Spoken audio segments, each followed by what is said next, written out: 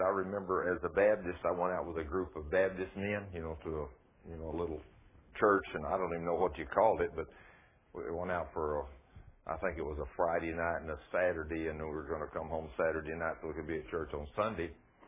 But we went out, as a group of deacons, and it was just kind of I don't know what you call it, but anyway, just a group of men, talking about the Lord and everything. And I had listened to different speakers, speak, and some of them speak 5 minutes, some of them 15 minutes, but nothing very long.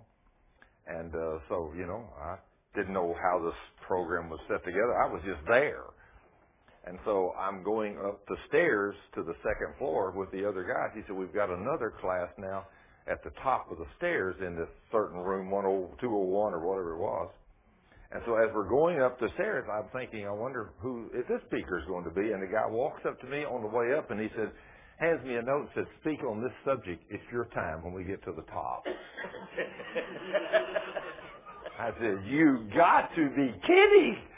He says, no, I'm not kidding. It's your time, and this is what you're to speak on. Boy, you talk about dying before we're there at the top of the stairs.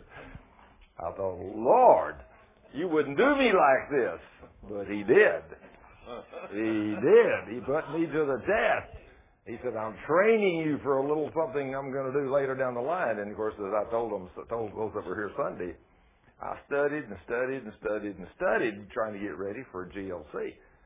When we went out there last Tuesday evening, Wednesday morning, I had to be in the set, and we had to make 15 30-minute finished television shows in 2 days. And on the way out, Cheryl said, well, what the Lord give you to speak on? I said, I don't know. She said, you mean we're going out, we're here, and you don't know what you're going to teach on? I said, that's right, I don't know. So the next morning we get up and start to the studio, and she says, well, I said, I still don't know. And so we get in the studio, and the guys are getting everything together, and I put on my outfit, one of my jackets and shirts and ties and all that stuff, and walk up there, put the mic on, and the guy says, well, what's the title of this first series? I looked up and I said, Lord, it's serious now, Lord. I said, what am I supposed to do? And he told me. He immediately told me. I said, okay. I gave him the title. I said, this is it. And so, and that was 20 minutes till 10. And at 4 o'clock that afternoon, nonstop, we finished 10 30-minute shows and changed suits between every one of them and didn't have a glitch or a problem, not one time. That's what God can do. All you got to do is trust Him. He sure will put your feet to the fire. He'll put your feet to the fire. He will test you. He'll find out, but you can't do it. But if you just let Him do it, hey, and you just, right down to the wire. I said, Lord, I'm not the least bit concerned. You told me not even to think about what I'm going to speak. I said, you said you give me the words, but Lord, I have been reading and studying and listening to your word for the last 3 or 4 weeks, night and day, trying to get ready for this. And virtually nothing that I'd studied did I teach you on. Nothing. So, isn't that amazing? How the King can do this kind of thing. Well, praise the Lord. Tonight we're going to continue some more in this book of Ephesians. I've got a couple of different Bibles up here, the King James and the New Living Translation. And it's kind of awesome what's in there. So we're gonna get started here tonight, and we're going to study some more in chapter 1, and we'll see how far we get. But Father, in the name of Jesus, Lord, we praise you and thank you that you are the King of kings and Lord of lords and God of gods. And Lord, we are grateful that you're our King, that we know you, and Lord, that you live in us, and we are grateful that somebody prayed these prayers of spiritual authority for us, so we will be able to have this revelation and wisdom and knowledge and understanding. And Father, I got a feeling that it was your own Son, Jesus, is sitting at the right hand of your throne in heaven that interceded for me, because nobody that I've ever lived with in my family ever had this kind of knowledge. So I don't think they could have prayed these prayers for me to give me this knowledge. So I think, Jesus, you did it yourself. Only you knew these things. So I didn't know them. My mom and dad didn't know them. And so I think you did this for me, and I'm grateful. I'm grateful, Lord, for your prayers, for I know you intercede for us. And I'm grateful that you probably spoke through somebody's mouth on this earth, you as we were interceding, and who knows who was doing it, and who knows in what language you were speaking. But Lord, you do it through us, and you intercede through us for others. And I'm so grateful that you do that, because only you really know how to pray for all of us. Lord, and I'm grateful and I'm so thankful that you've given me the knowledge and the wisdom and the revelation and understanding you have. And may I take it and use it for your glory. Because, Lord, I'm just a piece of dust. But, Lord, I'm grateful that I'm one of your pieces of dust. And that, Lord, I'm attached to you. And I'm grateful for this piece of dust that you've given me. I'm grateful for this wonderful, healthy, physical body. I'm so grateful that you've given me this body and that it is healthy. It's been healthy, and you've kept it that way. And, Lord, that I'm still healthy and still able to do anything I want to do. And, Lord, I am so grateful that you're such a great and mighty God, and that you so bless us in everything we do. And I thank you and praise you, Father. In Jesus' name, amen. Now then, the Lord he inspired me to do something right there. I mean, I know we're going to go to Ephesians, and we are in just a minute. But he just laid something on my heart while I was praying. That I want us to go back, and just one more time, I want us to go back to Psalms 103 and just hit that slightly before we get to the book of Ephesians. Amazing how that came to my heart so clear while I was praying, that we need to just go over His Word. And when He tells us to do something, we just do it. Psalms 103, the first thing we're supposed to do, as I was praising Him there in my prayer, He says, bless the Lord. Bless the Lord, O my soul, and all that is within me. Bless His holy name. So that's what we're supposed to be doing. All of us, this is our goal. This is what it's all about. This is what we're here for, is to bless the name of the Lord Jesus Christ. This is not about you and me. This is not about us. It's about Him and His glory. And all things were made by Him and for Him and for His glory. And we are grateful, Lord, that we can bless your name and get to be a part of the things that you do on this earth. We are so grateful that we are called to be children of God. And then verse 2 again, he says, bless the Lord, O my soul, and forget not all His benefits. Now, we got to realize that He did give us the best benefit package that's ever been written. There's never been any company that you ever worked for, I don't care how big or how powerful, there's never been a company that can give you a benefit package like this one. You know, this benefit package is out of this world, isn't it, Keith? Yes, sir, I guarantee you. He forgives all of our iniquities or sins. How many? All you got to do is ask, isn't it? Now, what if you don't ask? Now, you don't forgive them. Once you get saved, when you sin after you get saved, if you don't ask, you're carrying that thing with you forever. So don't do that. You know, if you sin, immediately repent, and the King will forgive all of your iniquities. And then he says, and then the second thing, He heals how many of our diseases? All. There was a man told me something the other day. He said he had a good friend that was a Baptist preacher, and said he was sick. And he said, I went over to him and said, brother, I need to pray for your healing. And he said, now, but you got to believe God will heal you. He said, well, I know God can, and if it's His will, I know He will. But said, I don't know what His will is. He said, brother, you're my Baptist brother, and I've known you for a long time, and I believe you believe God's Word, don't you? He said, of course I do. He said, since God says we have to do things in faith, he said, I'd like for you to open your Bible to Psalm 103, and I want you to read this. And so he turned over and he said, blessed my soul and all that stuff. And he said, who forgives all your iniquities. He said, stop right there. He looked up and he said, do you believe God forgives us every time we sin? If we ask forgiveness, He forgives. He said, well, of course He does. I mean, any good Baptist preacher believes that, don't we, John? I mean, that's normal. I mean, you could ask me that all my life, and I knew that. That's the first thing them Baptist preachers taught me. Come and confess my sin, and He'll forgive me. Praise God. But he said, okay, now then read the rest of that verse. And he said, well, and He heals all of my... He heals all of my diseases. He said, well, right there, He said He healed all of them, so what's left out? So he said, what do you think now? He said, well, I guess He heals all of my diseases. He said, He promised, didn't He? Amen. Yeah. Okay, so he said, now can you have faith to believe the King to heal you? He said, yes. And so I reached up and touched him and said, be healed. And God healed him right there, instantly. Isn't that amazing? Amen. You know, the King, He watches over His word to perform His word, doesn't He? Yes, He does. I'm telling you.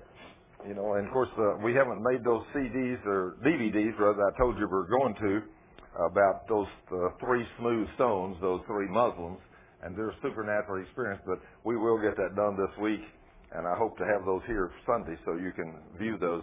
Man, that's awesome to think about how Muslim, you know, how three of them were on the set at the same time at GLC, and the story was being broadcast over the entire Mideast, you know, all over the Muslim world. Three Muslims sitting there telling their story about how they had a supernatural, how they called on Allah, and nothing happened. And then how some guy walked up and said, don't worry, brother, I'm going to take care of you. I'm a Christian. And he said, we've been taught as terrorists, Christians and Jews have one thing in mind, and that's to kill us. And so our goal is to kill them before they kill us. And he said, then here this guy, he's a Christian, he takes care of me, a Christian doctor takes care of me, I don't have no insurance, don't have no money, and he takes care of me, and he takes me to his own home and finishes me up at home and gets me to as far as he could go. And I believe that's when he said, when I got to where I could get out of his home, I thought, you know, he cried out to Allah for the finished healing of his arm and his legs. And he said, nothing happened. And he said, all of a sudden I hear, I'm crying out to Allah, saying, Allah, I've been a faithful servant of yours. I've killed 200 people for you. You need to do something for me. And he said, I hear this voice. Why don't you ask the God of Abraham to do something for you? He said, I thought they were the same God. So he said, on my knees, my hands raised. I said, okay, the God of Abraham, help me, please. I need help. And he said, instantly Jesus Christ appeared right before me and healed me instantly. And he said, let me tell you, I ain't a Muslim no more. He said, I'm a Christian. When the King shows up and does something like this, he'd change even a Muslim, can't he? I mean, God is so awesome. And what He has to do to get our attention. Isn't that amazing? But just think, the Lord says, and He heals all of our diseases. So whenever we have a problem, you know, we first of all repent of every sin. Tell the Lord, Lord, if I've sinned somewhere, I'll repent. And Lord, if there's something I need to know, I ask You to reveal it to me, because You said You'd reveal these things to me by Your Spirit. So Lord, I don't want to sin against You. I want to be holy and walk in obedience to Your word. Now Lord, if I've done something wrong, and I probably have, Lord, I repent. I want to get right with You. I want to walk in love and do what You say. Now, Father, I want to thank You that You've promised to heal all my diseases. So praise God, I'm healed. And see, now, when you do believe this, you've got to act on it. See, that's just like Thomas last Tuesday. I told the Sunday Christians this, and you know, some of y'all might not have been here, but Thomas was a 42-year-old young man, I think out west, Lubbock, I believe that's where he said he was from.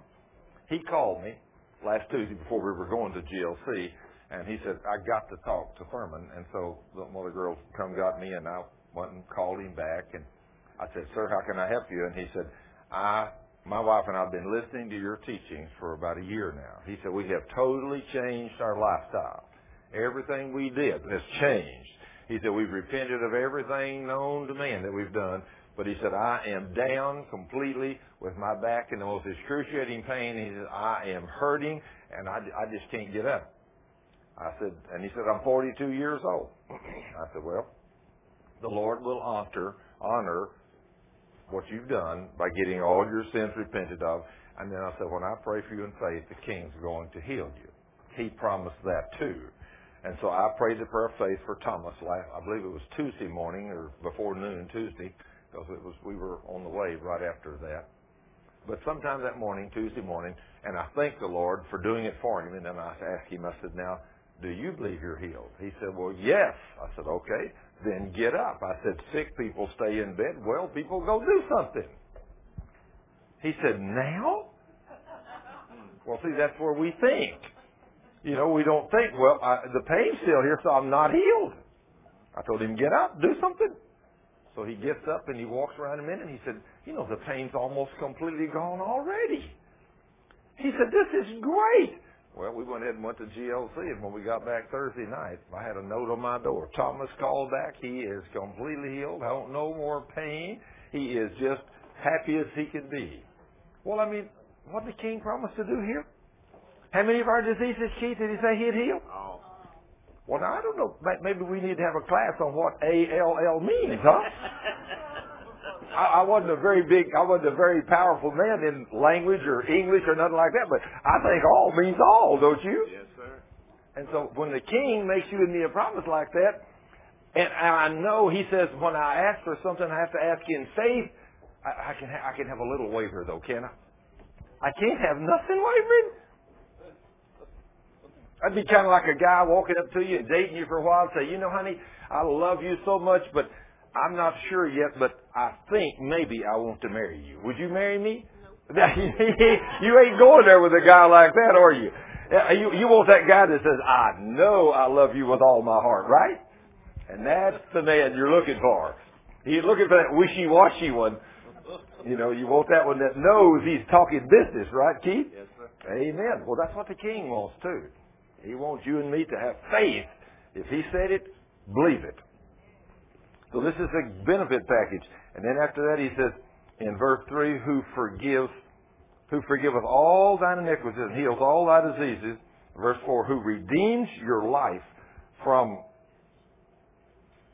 destruction. Who redeems your life from destruction and covers you with loving kindness and tender mercies, who satisfies your mouth with good things so that your youth is renewed like the eagles. Now, I think of the story of about a family that were a very poor family. They didn't know the principles of God very much. They'd studied and went to church a little, and they were on the way back from California, and it'd come night, and this was a long time ago, and the vehicle that they were driving didn't have lights and things on it. Of course, my dad used to drive one of those things in the oil field. He used to drive a great big white truck, and there was no electrical system on it. So when when nighttime come, wherever they was, they just pulled off the side of that dirt road and stopped. And that's the way life used to be in Texas, you know. It hadn't always been like it is right now. So anyway, he said that he pulled off the side of the road. This couple did, and they stopped and said they didn't have anything to eat. And they were kind of grumbling and complaining. Well, I don't know what we're going to do. There's no place to go. We don't have anything to eat. You know, what are we going to do? Said one of the little children said, well, Daddy, you know, God said in His Word, He promised to satisfy our mouth daily with good things. That's one of His benefit packages. Out of the mouths of babes, huh? Isn't that awesome? Here's Mom and Daddy. They're probably the one that taught the little child this, but they didn't believe this. But the child, it's just, I mean, they're just innocent enough. If God said it, they believe it. That's right. So he said, well, Daddy, why don't we pray and ask God to bring us something to eat? Now, they're out in the middle of nowhere. So the daddy said, okay, just to please the child, you know, I knelt beside the car and asked the Father in Jesus' name to bring us something to eat and thanked Him for it. He said, I didn't no more believe, you know, that God, he said, so the children said, oh, good, Daddy, God will bring us something in a few minutes. We know He's going to bring us something to eat. Now, they're out in the middle of nowhere.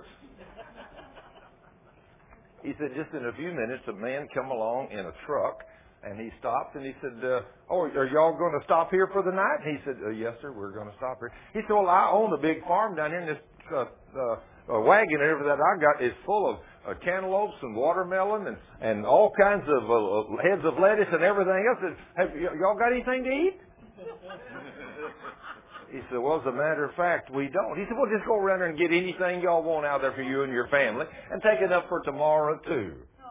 So he said they went around there and got everything. Said they had a great meal with all them fresh vegetables, tomatoes, and everything else. Right, God stuff, right out of the field. You know, it wasn't this stuff that you buy at the store today. It's the good stuff. It's God stuff. He provided that. And he said, after that man drove off, and we sat there as while we was eating that, I thought, you know, God, if we could get to where we could have faith like children. I mean, I prayed, I'm daddy, I prayed, I've taught these children to believe in God, and they're running around here dancing, thanking God for the blessing. They know He's going to bring us something to eat. You know, when you think about faith, this kind of faith, you think about George Mueller and that orphan's home over there in England. And, you know, George was the kind of guy that the Lord spoke to him and told him to start an orphan's home. He did. But when the orphan's home got up to where there's 2,000 or 3,000 children in it, you know, and they'd walk up to his office one afternoon, say about 12, and say, Mr. Mueller, we have 2,500 children sitting at the dinner tables, and we don't have anything to feed them today. Nothing. What do we do? He said, no problem. I will pray, and within a few minutes, God will deliver food. And he said he would pray, and said within never took more than 30 minutes after he prayed, that a truck or 2 or 3 trucks would pull up and unload enough food to feed 2,500 children. You know, and George Mueller is also the man that started across the North Atlantic on a ship coming to America, and they run into a real bad, dense fog, and they couldn't get through. They were just going so slow. And George asked the captain, he said, at this rate, are we going to be at New York on time? He said, oh, no, we'll be a couple of days late. He said, I'm never late for a meeting. He said, where can we go and pray? The captain said, well, let's go to my office. And so we went, and George Mueller knelt and prayed and asked God to remove the fog. And the captain said, now I'll pray. He said, no, you don't need to pray. He said, you have no faith. So the captain didn't pray.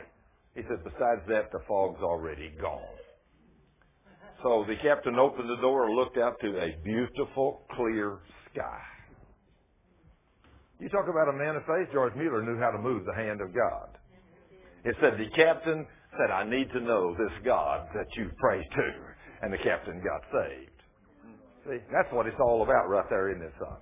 That's what it's all about, getting people to know and believe in this Jesus that we serve.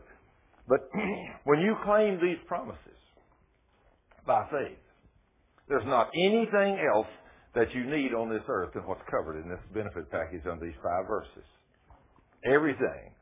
A God that'll forgive every iniquity, a God that'll heal all your diseases, one that'll save you from destruction, that'll crown you with loving kindness, that'll satisfy your mouth daily with good things, and that will renew your youth like the eagle. Never is any more than that you need. That covers it all, doesn't it? You can't beat a benefit package like that. So, Lord, as we look at that benefit package, you just brought that to my attention, and you said go over that before we go to Ephesians. So I did it. Now, Lord, we go to Ephesians. We're going to start in verse 3 today. This verse is so powerful. So powerful. Chapter 1, verse 3. Ephesians chapter 1, verse 3. And every time I read this, I can see Paul standing on the hills of Ephesus with both hands raised, screaming this verse. He said, blessed be the God and Father. Did the Lord tell us in Psalms 103 to bless Him? Yes. Was Paul doing this? Yes, he was. Blessed be the God and Father of our Lord Jesus Christ, who has blessed us. Oh, you mean it works both ways. We bless Him, and then He blesses us. He did say, whatever you give you shall receive, right? Is that what He said, Keith? So what if you don't bless Him? You may not receive any blessing. But if you bless Him, that's why He said, give, and it shall be given unto you. Now, most people think about that just as money, but that's not all. He's talking about everything. You know, whatever you do, well, that's where you're going to receive. If you walk in love, you're going to receive love. You walk in hatred, what are you going to receive? Hatred. Yeah, that's just the way it is. Blessed be the God and Father of our Lord Jesus Christ, who has blessed us with all spiritual blessings in heavenly places. They're already yours and mine, Keith. I mean, all of them, right? Every spiritual blessing belongs to us as the children of God. Boy, and most of my life I didn't know what they were, had no idea what they were, didn't know how to use them, didn't never see God do anything, but yet here He told me, He's not going. I was praying, Lord, give me one of these wonderful gifts. Lord, I'd like to have one of these spiritual blessings. Lord, I'd like to have the gift of healing, Lord. I'd like to have the gift of wisdom. I'd like to have the gift of knowledge. Maybe even tongues or interpretation of tongues. I mean, that's pretty bold when you're a Baptist. Real bold when you're a Baptist. Lord, please, I want some of these things. And the king said, no. No. Lord, I mean, I don't understand this. Finally, one day, in my pleading and begging, God said, I already give them to you. They're yours. You don't have to beg me and plead and ask me for this. When you became my child, everything I had became yours. I thought, what? Everything that Jesus had became mine when I became a child of God? Now Tim, that's a little more than I can fathom. You know that? Just a little more than I can fathom. If let's say I was a man worth $150 million and I adopted you as my son, you said, Dad, I'm talking your language, right? You say, Dad, could I have $50? I say, son. No, son. I mean, what do you want? Well, Dad, I'd like to have me a nice little car. Oh, how would you like to have a Maserati?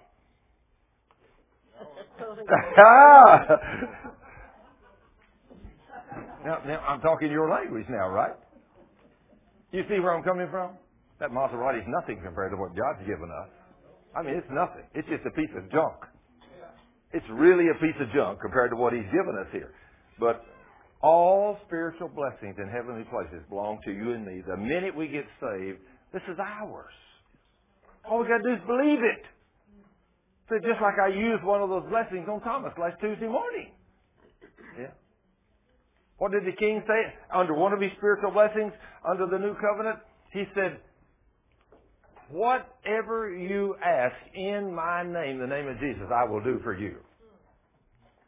Now somebody said, well, I don't know that's in the Bible. So see, that's what's wrong with us.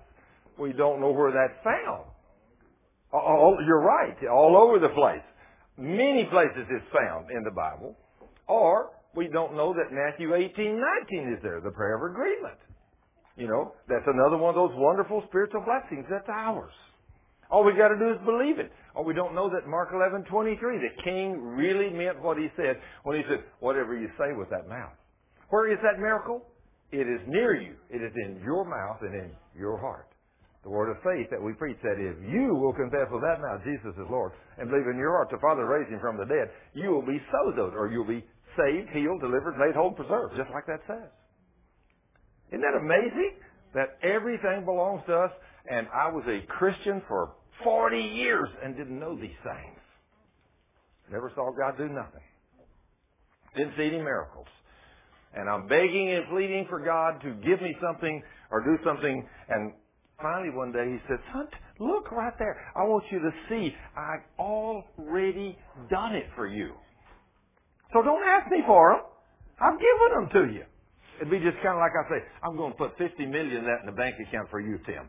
Here's your checkbook. Go have a heyday. You could have a heyday, right? Amen.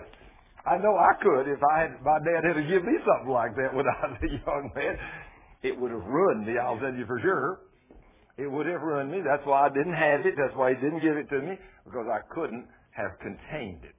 I would have got killed or got me a fast car, and who knows what I would have done, But God knew that. That's why He didn't give me that money when I was young and stupid. Now, I know none of y'all been young and stupid besides me. Okay. But I've been there. I've done it. I got a feeling some of y'all might have been there with me. I don't know. Oh, me. Now then, let's look at what he says here. In fact, I'm going to read this out of this Living Bible. This is so awesome. I want you to look here in Ephesians 1. It says, as he says, how we praise God. This is in verse 3. How we praise God, the Father of our Lord Jesus Christ, who has blessed us with every spiritual blessing in the heavenly realms because we belong to Christ. That couldn't be any simpler than that, could it? We belong to Jesus. Now then, that's kind of like this guy, one of these, I forget who it was. Maybe it was one of those Muslims I saw the other day.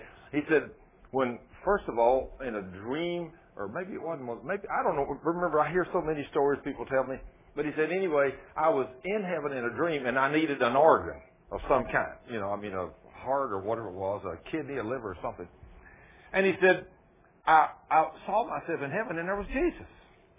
And he said he had a spare parts warehouse there with everything imaginable in it. And he said, Lord, the spare kidneys, brand new ones. I need a pair. He said, I got plenty of them. But he said, you can't have one. He said, why not? He said, you're not my child. Those are for my children. You don't get one. He said, how do I get one? He said, you have to make me your Lord and your Savior and become my child. Then he said, I'll give you one. Isn't that amazing? You know, I mean, do you do things for your children you won't do for the child across the street? Sure you do. You know, I mean, that's the way we are. But that's the way God is too. And when you come to Him, become His child. And then you're an obedient child. And when you read the Word and learn it, He'll bless you in every kind of way.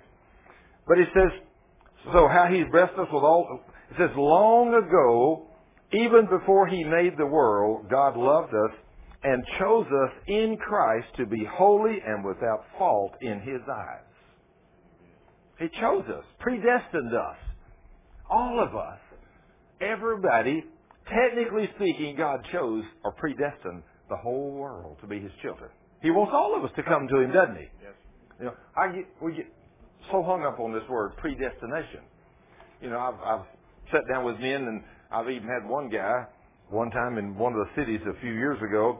He found out I was a man that loved God and talked about Him, prayed about everything I did in the workplace and everything. And he said, I'd like to sit down with you and talk about predestination. I said, okay, no problem. So we sat down and we started talking about it. He said, what does predestination mean to you? I said, well, Jesus chose me, you know, to be His before the foundation of the world. He said, well, He just chose some. I said, no, He chose everybody.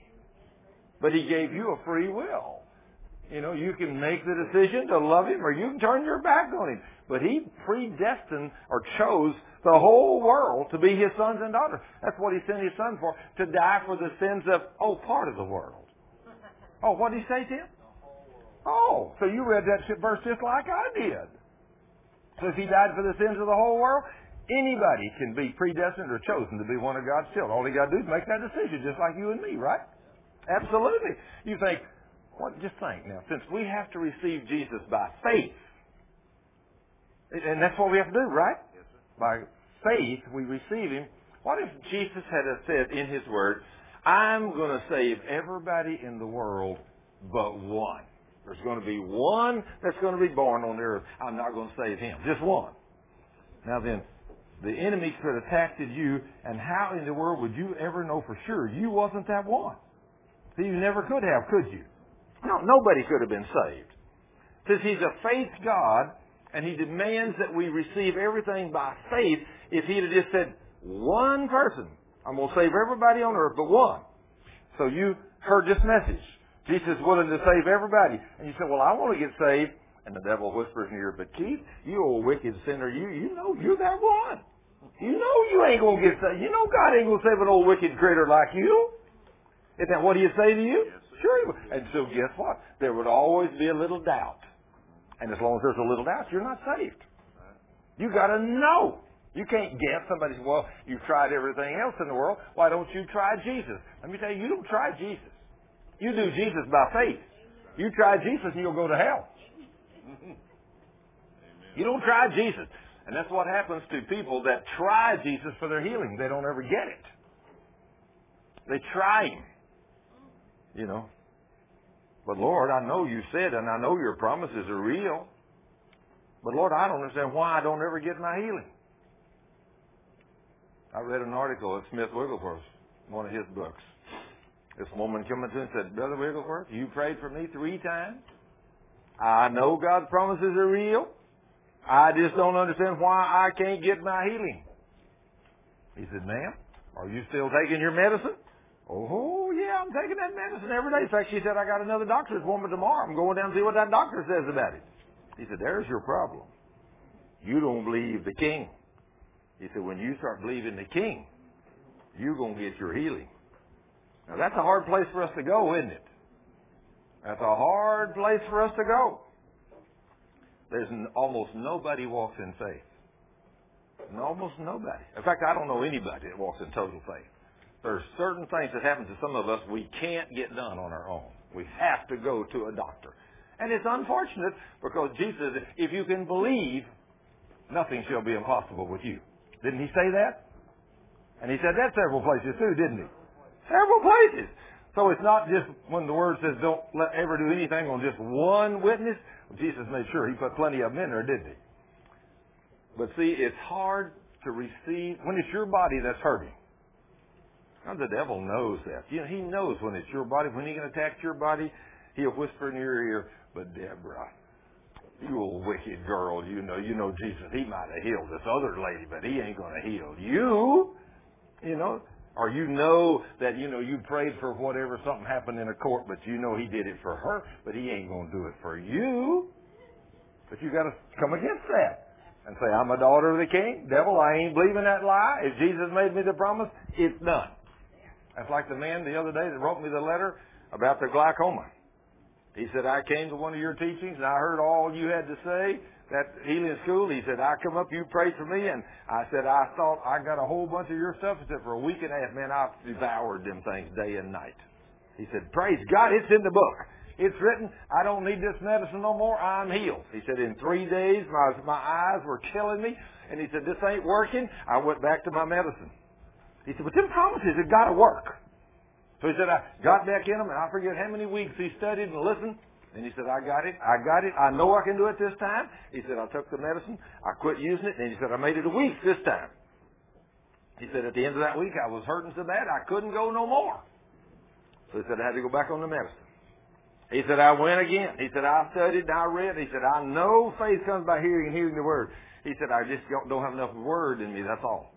So he said, I forget 6 months or whatever. He listened and studied and consumed the Bible, listened to our teachings overnight and day. He said, I've got it. I've got it. I've got it. And he said, I quit taking my medicine. He said, within about a week, my eyes were killing me. I said, no, you devil of hell, I ain't getting I'm off of that medicine. It's done. He said, I was up and down for the next 5 or 5.5 months. He said, I'm continuing to listen to the Word. Finally, he said, about 5.5 months, one day, I just said, God, it's done. I don't care what happens to me. It's written in this book. It's done. And he said, at that instant, I was instantly healed. He said, all my pain left, and I ain't had another pain since that day. And a few months later, he went up to wherever his brother lived, up some state. He was telling his miracle, and he said, no, I don't believe that. You still got it. He said, no, I don't. I'm over it. It's done. So he said, my brother took me in. He was a optometrist or whatever, and he done all the checks. He said, I'm going to check you. He said, okay. So he said, he checked me. He said, well, it appears you don't have any glaucoma. But he said, I got a good friend that's got the fanciest, newest equipment, and I'm going to take you down there tomorrow, and we're going to check you down there. He said, okay, I'll go with you. So he said, I went down there, and they checked me every way in the world. When he come back, he said, you don't have a sign of glaucoma. Never. Don't appear. So he said, hey. But how long did he have it? He had it all this time, and all this time he's fighting pain, and he's standing on the Word. And when he really made that declaration, it's written in this book. He said, Lord, I don't care if I got this pain. I don't care what my eyes are doing. I'm going to believe what your Word says. And he said, it is done. He said, I was bold and violent. Lord, you said it. I believe you. It's done. And he said, bam. I was instantly healed. My pain went away in my eyes, and I ain't had a pain since. I love those kind of 3-page praise reports when people write them. Don't you, Ty? You better be sure the Lord always telling you to stop that because you can go blind in 24 to 48 hours of glaucoma. The Holy Spirit tells you stop, then stop. Yeah, that's right. It tells you don't do Yeah. it. It's by faith. By faith. That's what I'm saying. There's so few people have faith. You know, we try it. We try it. It don't work. But you don't try Jesus. If you don't try Jesus, it can be very detrimental to your health. You either got to know this is the truth or it does not work for you. And that's what's wrong with us today. Too many people try Jesus. And guess who knows your heart? Jesus. So He knows if you know that you got all spiritual blessings. Or He knows whether you think you got them or not. You know? And that's what happens to us. We think. We read it. Or we went to church one time. We heard some guy preach on it or speak on it one night. And we think we got it. Well, let me tell you, you don't have it. It don't come that quick, does it, Ty? Right. You get in that book and you mind that book like you and I do night and day. And that's when it comes, right? That's what He'll do. That's right. That's exactly right. And that's what he said in the letter. He said, the more I got in the Word and the more violent I became with the Word, and he said, my glaucoma was healed. And I thought, wow, when I read that letter, I thought, thank you, Jesus, Lord, you're a mighty God. But this is not easy. Faith is not easy. If it was, everybody in church would be walking in faith. But that's why so few people walk in it, because they don't know what it takes. But anyway, he says after we praise the Lord, it says in the next verse, so we praise God for the wonderful kindness He has poured out on us because we belong to His dearly loved Son. Now see, this is why He does it for you, because you belong to His Son. You're a believer in Jesus. Now, if you're not a believer in Jesus, none of this stuff work for you. A lot of people, you have no idea in my working life how many people walked into my office and I've talked to them about business, and then I say, by the way, are you a Christian? Do you go to church? Well, yeah, I go some. Well, I said, if you died today, do you know for sure you'd go to heaven? Well, I sure hope so. I said, well, you sure hope so? You know, on what grounds are you going? Well, I mean, after all, Thurman, I've been a good guy. I go to church every time the door's open. You know, and I've been good. I've took care of my wife and children, and, you know, I've not been a bad guy, and I try to live by the laws of the land. So upon my good works, surely my good works are better than my bad ones, and so surely God will honor that and let me in heaven someday. Is He going to honor that? No. It's by faith in the name of Jesus. It's the only way you're going to get there. That's the only way. So if you believe you're going to get to heaven because your good works outweigh your bad works, you are not going to get there. The Word says there's only one way, and that's by the blood of Jesus. Good works, yeah. In fact, that Muslim the other night said that they believe that they're taught that every Muslim is going to go to hell, except those that die as a martyr for Allah, and those alone will get to go to heaven. And he said that's why people will strap a bomb around themselves and go kill somebody, because they believe that's going to get them to heaven. That's sad, isn't it? So anyway, so we praise God. He is so rich in kindness that He purchased our freedom through the blood of His Son, and our sins are forgiven. He has showed His kindness to us along with all wisdom and understanding. Now, all of this is supposed to be mine and yours. Now then, let's look at this God's secret plan. In the next verse, he says, God's secret plan has now been revealed to us. It is a plan centered on Christ. Now, what's this plan centered around? The King. This is all about the King. You know, so you don't think that, you know, that you're going to be somebody and you're going to, you know, I can think of the times when I read in some of the books about Smith Wigglesworth that he got so powerful in the Lord and the Lord answered his prayers. People run up to him and said, Mr. Wigglesworth, will you please heal me? He says, repent. I don't heal nobody. He said, I just pray the prayer of faith for you. But he said the more powerful he got in the Lord, the more people thought he was the healer. And he finally, read in one of his books one day, he said, if you people don't stop saying I'm the healer, God's going to take me out. He don't share His glory with nobody.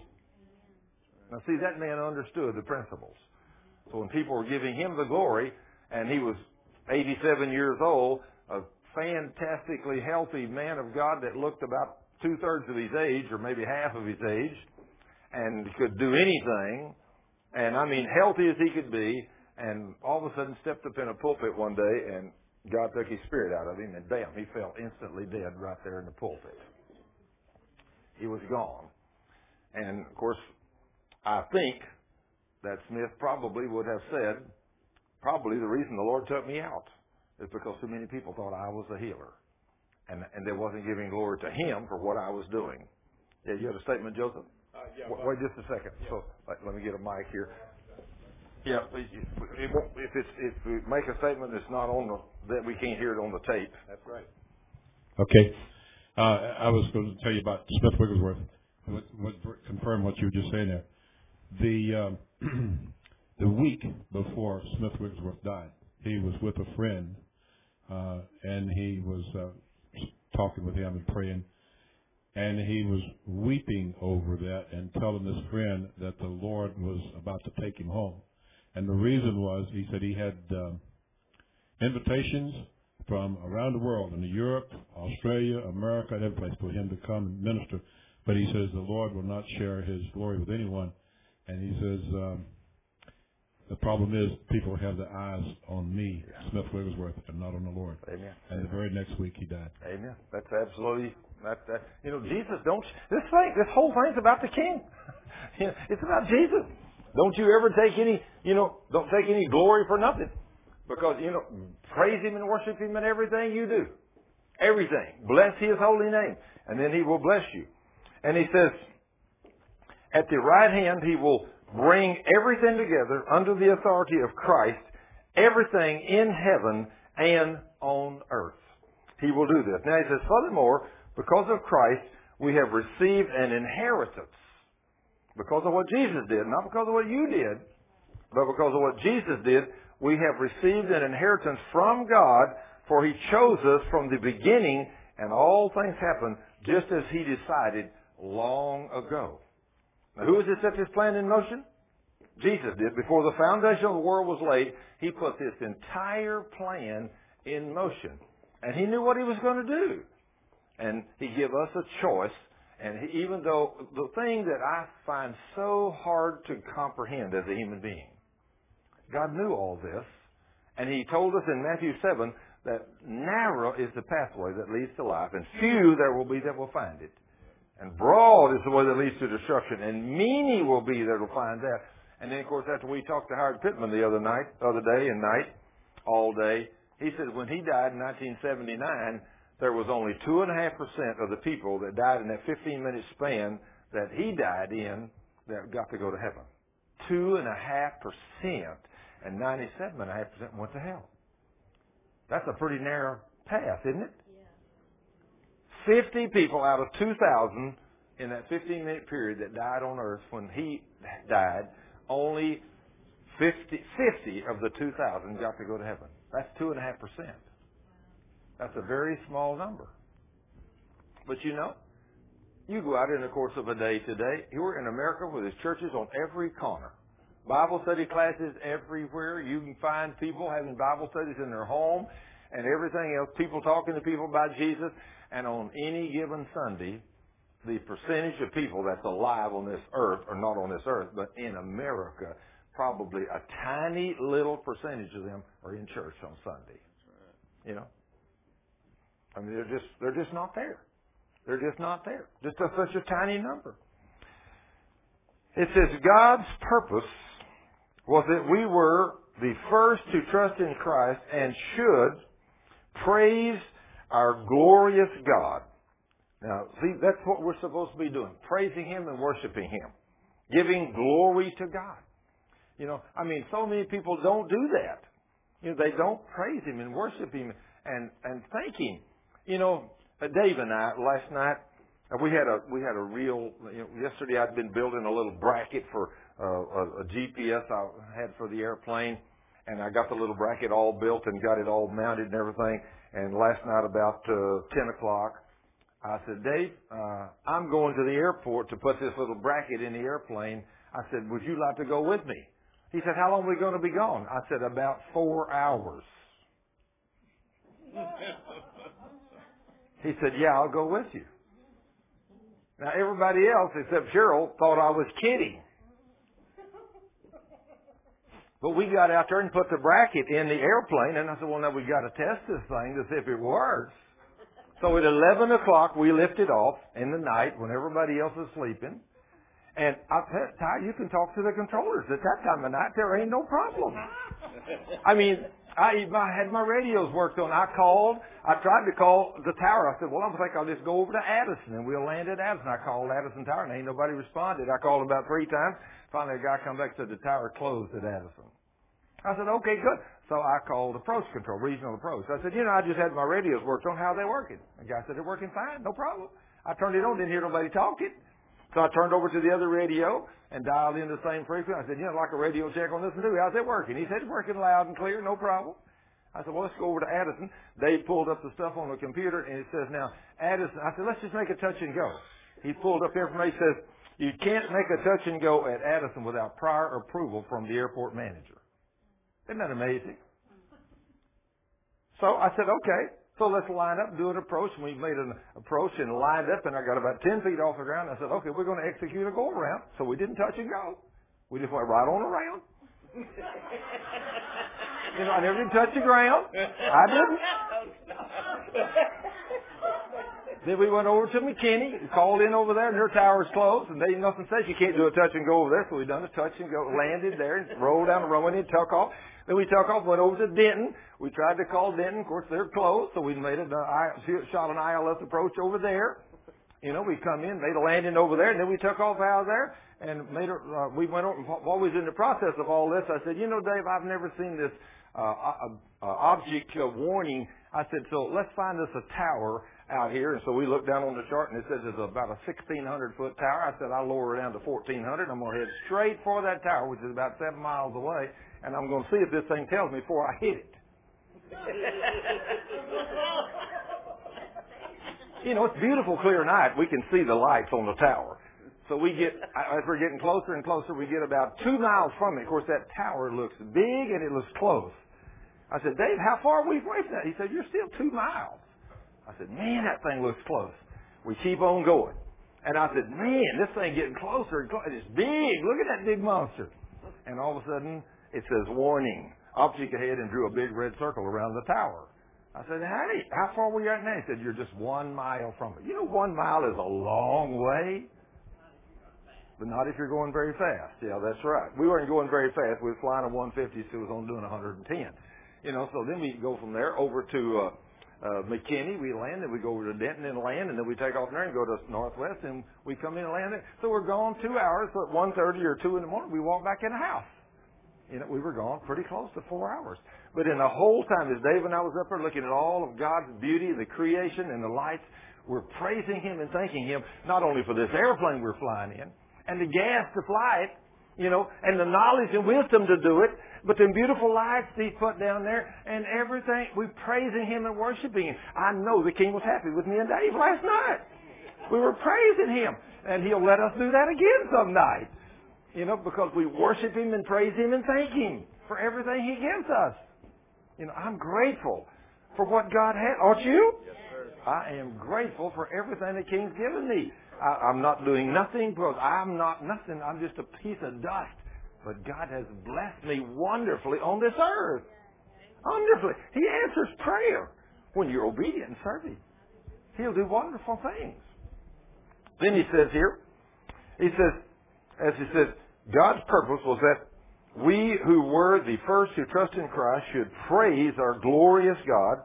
And now you also have heard the truth, the good news that God saves you. Now I'm telling you, that's good news. Without being saved, and a multitude of people today think they're saved and they don't even have a clue who Jesus is. And when you believe in Christ, He identified you as His own by giving you the Holy Spirit. Wow! Now with the Holy Spirit comes tremendous gifts and knowledge. And I think Ty taught on the Holy Ghost last week.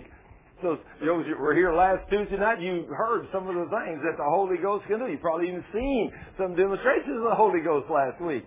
Because when he teaches about the Holy Ghost usually shows up. Praise the Lord. And said, and whom he promised long ago. He promised this Holy Ghost to us. But I mean, I was raised up in a church. I was taught all my life. All the Holy Ghost I'd ever get is what I got when I accepted Jesus as my Lord and Savior. And I walked totally powerless for all those years.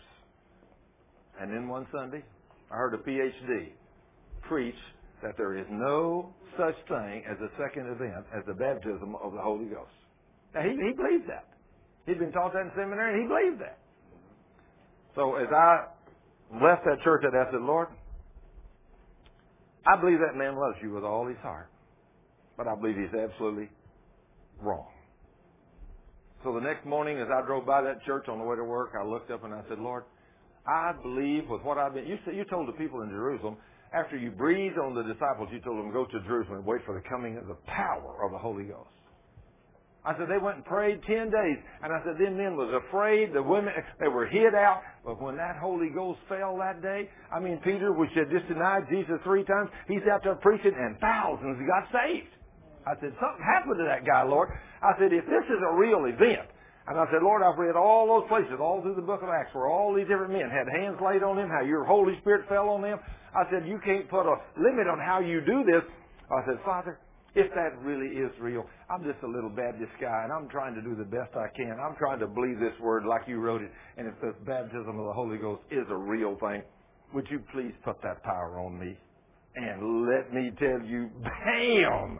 He hit me like a cat of 9 tails, and I ain't never been the same since. Man, did I start talking to people about Jesus, witnessing, getting people saved, start casting out demons, healing the sick, and everything else. I'd never done none of that in my life until that morning. After that, man, the power fell, and I ain't never been the same since. It's fun, isn't it, Ty? Praise the King. But like I say, we can only go where our knowledge of the Word is. And God's standing there waiting to do something for you. Just like save you. Do you think He wants to save everybody in this earth right now? Of course He does. That's what He sent His Son to die for, so He can save us. And we're rebellious and bucking our back up, and we don't believe this stuff. It can't be that simple. You mean all I got to do is confess with my mouth Jesus is Lord and believe in my heart God raised Him from the dead, and I'll be transformed and saved? Yeah, that's how simple it is, isn't it, Deborah? And when they believe that, and the most awesome story, I told y'all this here a while back, but it got a pretty good laugh, and some of you probably didn't hear it, but it was when that doctor that finally wrote the book about those death experiences. He said, I was a doctor, and he said, I'd been one a long time. He said, I didn't believe in Jesus. He said, I've been to church, but I didn't believe in this stuff. He said, somebody would die on my table. He said, I'd resuscitate him. I was a good doctor, he said.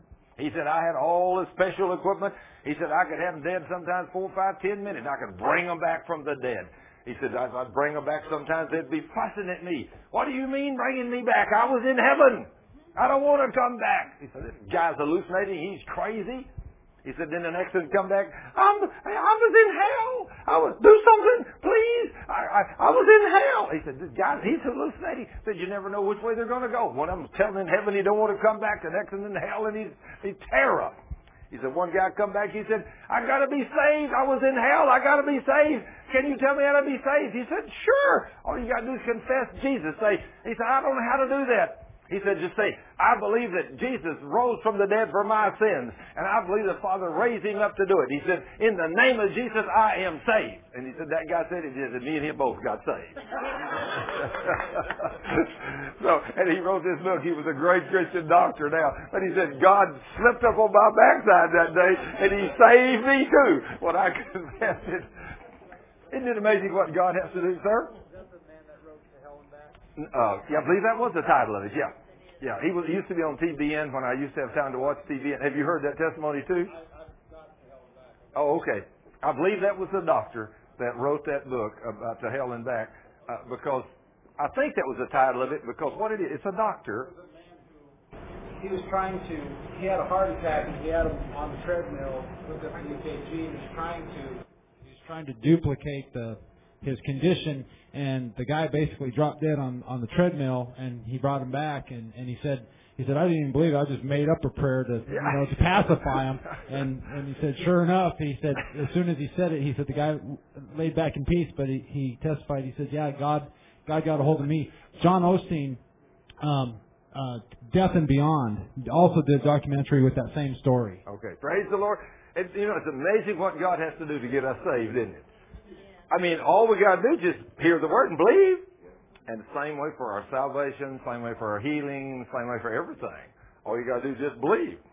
Then he says, this is let's see, where was it? That the Spirit is God's guarantee. Now, wait a minute now. You can't guarantee what God will do, can you?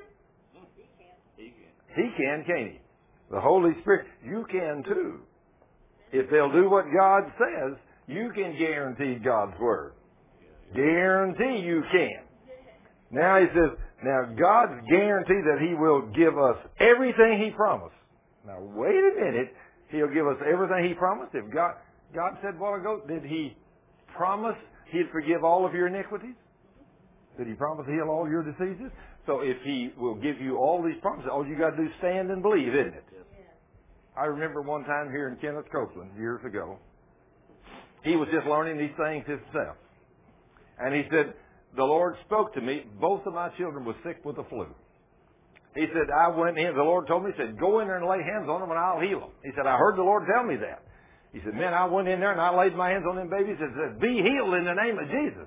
He said, I sat there a little while and they kept sniffling. They kept blowing bubbles. And I thought, this ain't working. He said, I go back out and I go out there a little while and I sat out there and he said, I finally come back in there and both of them still sick. You know, they're still blowing bubbles, out of their nose and runny nose, and they got fever. And I thought, maybe I didn't hear God tell me this. But he said, I know I heard a voice. Isn't that amazing? That we won't just stand on His promises. But he said, I thought, well, God, you said it. And if I heard you say it and it's written in the Word, then I'm just going to go to bed and leave them in your hands. And he said, I woke up the next morning, went into both of them, was totally healed. Now, what happens when you believe the Lord? Will He do what He said? Amen. Let's see, what do we expect Him to do? A miracle for us right now, every time. But He don't do that, does He? No. He doesn't do that. Now, He does do miracles. And He does do healings. Miracles happen right now, and healings take a little while. But He will always give you everything He promised in His Word, if you stand in faith with no doubt in your heart. So that He has purchased us to be His own children. This is just one more reason for us to praise our glorious God. I mean, we ought to be praising Him in everything we do all day long, shouldn't we, Keith? Yes, sir. And when we do, it sure does make your day go better, doesn't it? Yes, it does. Now then, let's look, starting here in about verse 15. Now this is a prayer that you need to get a hold of, and you need to pray this for yourself and for other people. Now this is a very, very powerful prayer. It says, ever since I first heard of your strong faith in the Lord, well, I don't know many churches, first of all, that's got strong faith in the Lord. We are weak faith, and it's really wonderful to see some people that really believe that God will do what He said He will do. I love being around those kind of people, don't you? I mean, I love being around people that says, hey, if God said it, praise God, it's done. That's all there is to it. I believe it. And I love to talk to people that says, well, let me tell you about 15 years ago and I prayed this prayer and I got it answered. Well, let me tell you about one I prayed last week and I got it answered too. Now see, some people say that, yeah, I got one answered 15 years ago, but that's the last one I've ever seen. Well, then there's something wrong in your life if you ain't had an answer to prayer in 15 years. You ain't praying for nobody or you ain't believing, one of the two. Because let me tell you, there's people out there that need prayer. In fact, you need prayer yourself. So don't be like I was the other night whenever Dave had to come in when I couldn't find that book.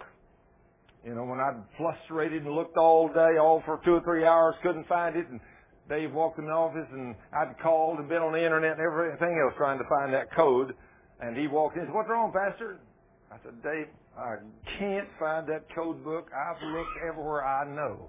He said, "Well, you know, my pastor would say, 'Have you prayed about this?'" I just happened to be his pastor. And I thought, "No, Dave, I haven't prayed about it." I said, "Lord, I repent." I looked up to heaven right there at my desk and said, "Lord, I repent.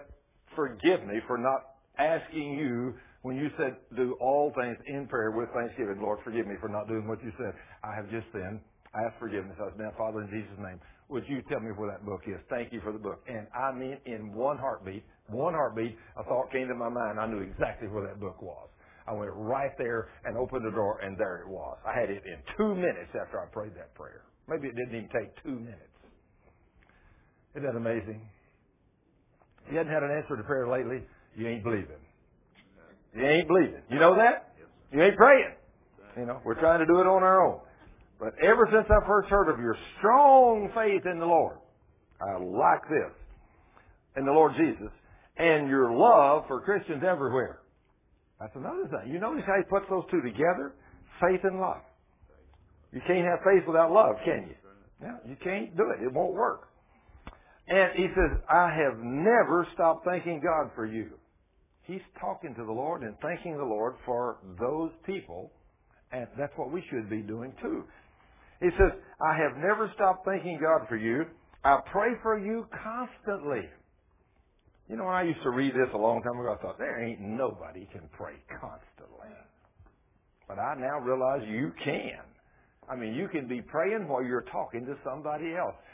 You know, it's amazing how just a while ago, to give you an exact demonstration of what I'm talking about, here I was talking to you and telling you something and telling you where to go, and I prayed a prayer, and while I was doing that, God spoke to me and told me to go to Psalm 103, the first 5 verses before I go to Ephesians. I heard him just as clear as a bell. This is what I want you to do. Before you go to Ephesians, I want you to go to Psalm 103. I want you one more time to go over my benefit package to my people so they will get a hold of how to receive this magnificent spiritual blessing in the book of Ephesians, because they ain't going to get it if they don't bless me. You ain't going to get it if you don't bless him. He said, now if they bless me, I'll bless them. But you got to bless me first. Is that what he said? Yeah. That's not the way we want it. We want for God to bless us, and then maybe we'll thank him for what he does. Lord, if you give me a great big new Maserati, I might say, thank you, God. He said, well, don't hold your breath. You probably never get that car. In fact, you probably won't never get a 1939 Chevrolet at that rate. You know. Isn't that something? But he is the one that holds the purse strings. You know that? He holds everything. Did you have a statement? No, you just... Wait a minute. Yeah, let me turn that thing on and give it to her, Ty. Find the button down there. You know, I think all of the promises, it's if and then. You know, if we obey. Oh, sure. We'll do. Absolutely. If we love him with our whole heart. Well, he's promised to give the Holy Ghost only to those that obey. You know, that's clear. And to those that obey me, I will give the Holy Ghost. And if you don't obey, he ain't going to give him to you. You know, and that's just like, how many of you will bless your children and things every day if they never obey you in nothing? Are you going to just pour your blessings out upon them? No. You know, I can just see it now, you know. I tell my son, he's 15 years old, let's say, and I say, son, I got to be out of town this week and the yard looks a little bad. Would you mow the yard for Dad? And if you will, I'll give you $50 when I get back. And so I get back and the yard looks awful. It's worse. It's got junk thrown out in the yard. The trash hadn't even been picked up. It looks awful. And I walk in. He says, hi, Dad. I need that $50 you promised me when I got home. Oh. Well, you act like I shouldn't give it to him, huh? But now what if I come home and the yard's manicured? Oh, man, it's beautiful. I mean, there ain't a blade of grass out of place. I mean, the flowers he went overboard. And it's even got the sprinkler running, you know. I mean, he's really done a super job. Hey, he's expecting you, right? But what might you do in that case? You won't even have to, he's not going to have to come look you up for that money, is he? You're going to look him up. And you might say, hey, here's an extra $10 tip, son. This was such a great job. Is that the way we do things? Sure. That's like a lady in a restaurant one time. She was a waitress, and she was running around there waiting on tables, and this guy wanted his tea refilled, and she didn't have time and everything else, and she was busy. And finally, at the end, he got his check, and he throwed a dime down there, and she says, you call that a tip? He looked at her and said, no, ma'am, that's a hint.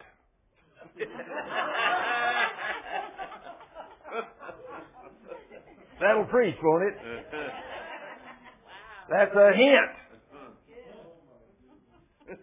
In other words, Sunday night after church, we went out to a restaurant, 4 of us, and we had a great meal. The little lady, she was a beautiful little lady. She was a Christian. We talked to her about Jesus. She said she loved the Lord, man. She loved to go to church, and boy, she really loved God. She was at our table every 2 minutes. Can I fill y'all's glass back up? Do y'all need some more of this or more of that? And man, she took care of us, and we got ready to leave there, and Eldon, he said, well, I told her, I said, you bring me the check. Well, she come over there with the check, and Eldon jerked it out of her hand. I said, I'm paying the bill. He said, nope, I'm paying this one. I said, okay. And he said, I'll leave her a tip too. And he threw a $5 bill on the table, and the check was $36. And his wife said, well, you ought to put at least another $1 with that. She was such a good waitress. I said, no, don't put another dime with it. I reached in my pocket, I got another $5, and I throwed it on there. So we give her a $10 tip and only had a $36 deal. Now then, why did we bless her so? She was a good waitress. We didn't have to ask for nothing.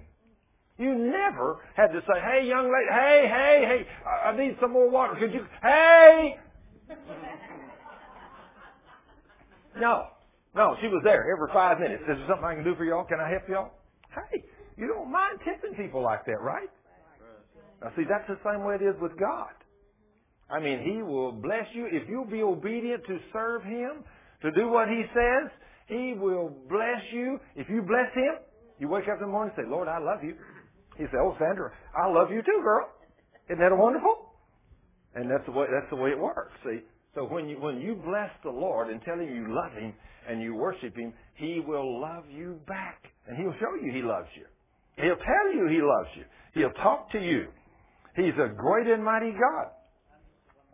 But Paul here, after he's talking about, I've never stopped thanking God for you.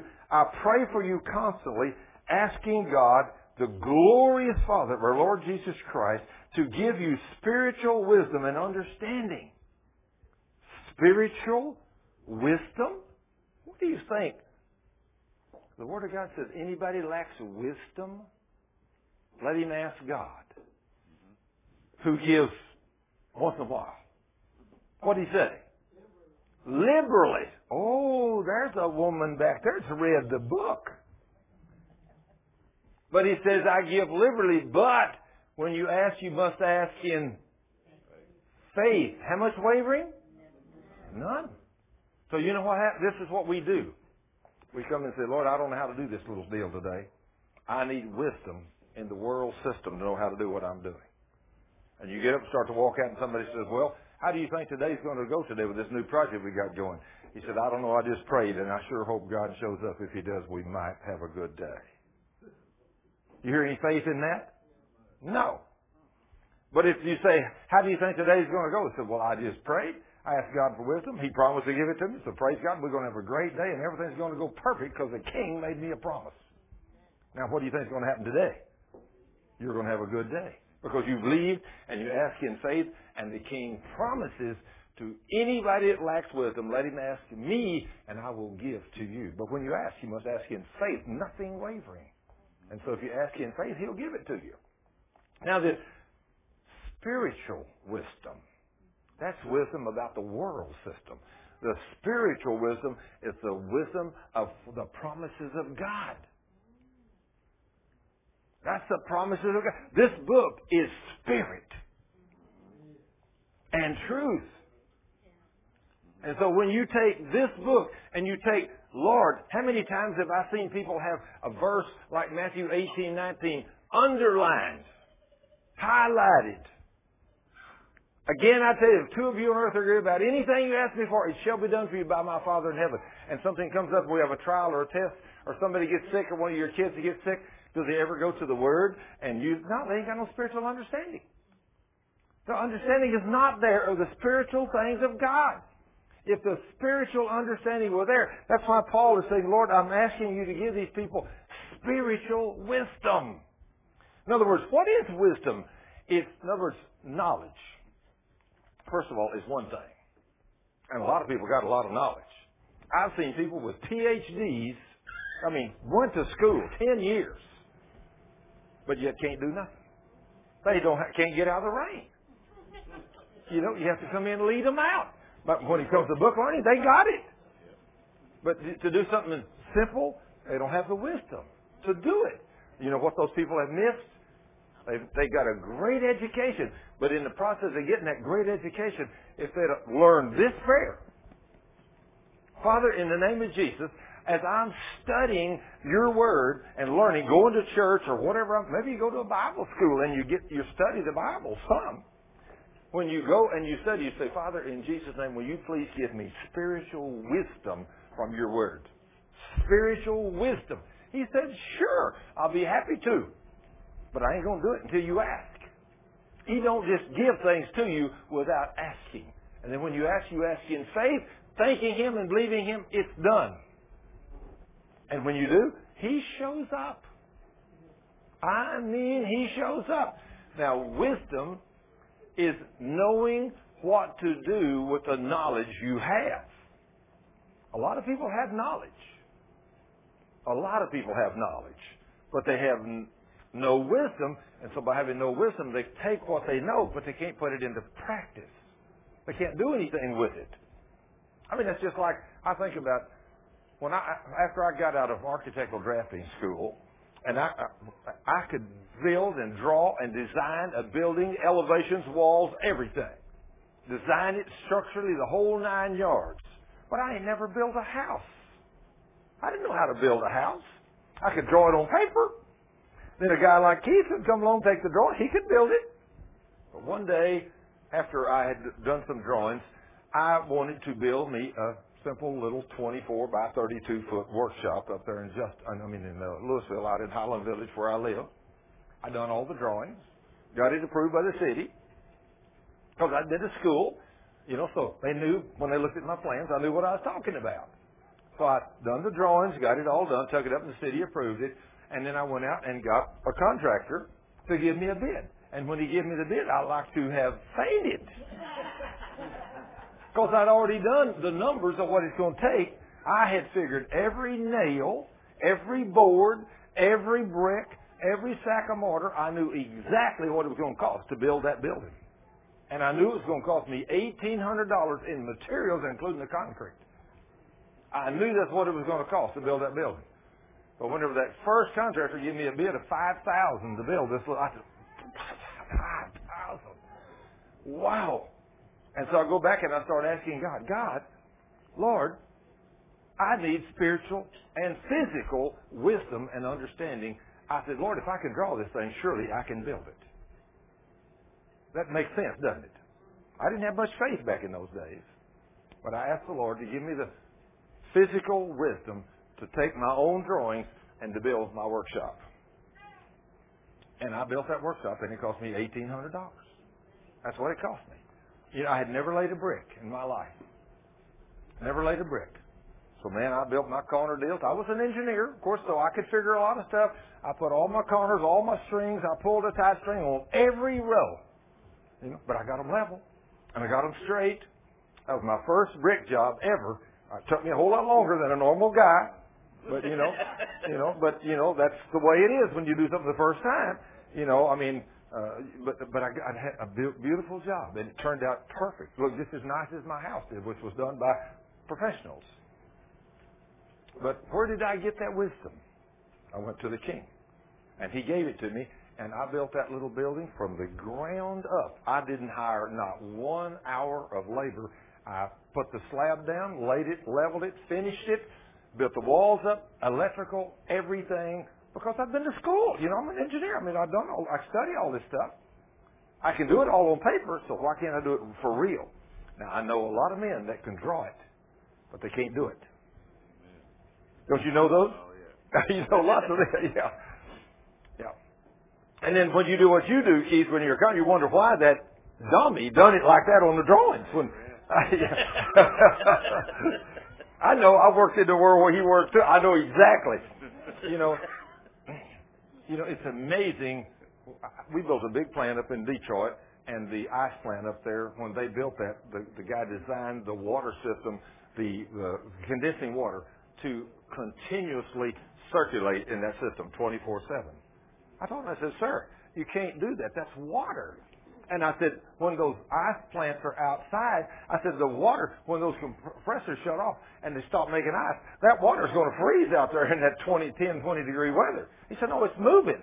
It won't freeze. I said, son, moving water freezes. That's how we make ice. We let it run down through the tubes and we put Freon in there and it freezes the running water. It makes ice. I said, sure, that water's going to freeze. He said, no, sir, I'm the engineer. I've designed this. It ain't going to freeze. I said, I want your telephone number. I want your telephone number. He said, why? I said, because the first night we get a cold spell and this thing freezes and locks down, I want to know how to get a hold of you because you're going to have to redesign it. It will freeze. Well, we only opened about 3 weeks. And it come first real good hard freeze. And all the pipes froze. I called him and said, okay, get out here and fix it. I don't have any ice. And they came out and they brought their head engineers. And, of course, I don't know what they did to that boy. He was a new engineer, and that was his first job. But he really caught some flack over the way he designed that system. And then I told him, I said, well, I tried to tell him, and he wouldn't listen to me. And so, anyway, they redesigned the system at a great cost to them and fixed it where it would work. But that's one of those cases you looking at this, you're the guy building it, and you think, why? Don't this guy have any sense? He had a lot of knowledge. But he didn't go to the king for wisdom. Because see, if he had went to the king and said, Lord, I've been to school, I've studied, I know how to do this, but I need wisdom from you, so when I build this thing, it'll work perfect for these people for years to come. And when you ask the king, what does he do? He will show you how to do these things. He'll show you. And that's how I had such a great, I guess, successful following as an engineer in the business world. I never built a building, never designed a piece of equipment. I never done anything that I didn't ask God for the wisdom and the knowledge and the understanding how to do it. Because I said, Lord, I don't know how to do nothing. I've been to school and I've learned what the world teaches me, but I have no wisdom outside of you. So I want your wisdom so when I build and design something, it will work good and for a long time. And man, he let me build some fantastic pieces of equipment over my life. It's amazing what God will do when you ask Him. And then when somebody says, wow, you're really something. Look at what you did. Yeah, you say, oh yeah, ain't I something? That's what the flesh wants to do, but that's not the way you do it. You know what you do? You say, well, I asked Jesus, and He showed me how to do this. So this is not something I done. I asked the King, and He showed me how to do this. Yes, John. I think what happens is when people ask Jesus for the guidance, or the Father for the guidance, and it comes down the pike that you have to give up sin in order to receive whatever you're asking for. What drew me here actually pushes 99.9% of people away. They're afraid of taking that responsibility of pushing that sin out, and they run from this. So they won't gain that wisdom. Am I correct? Yes, sir. You're absolutely correct. In fact, that's what Ty, my associate pastor up here, tells me regularly. He says, Thurman, you won't never have a very big church.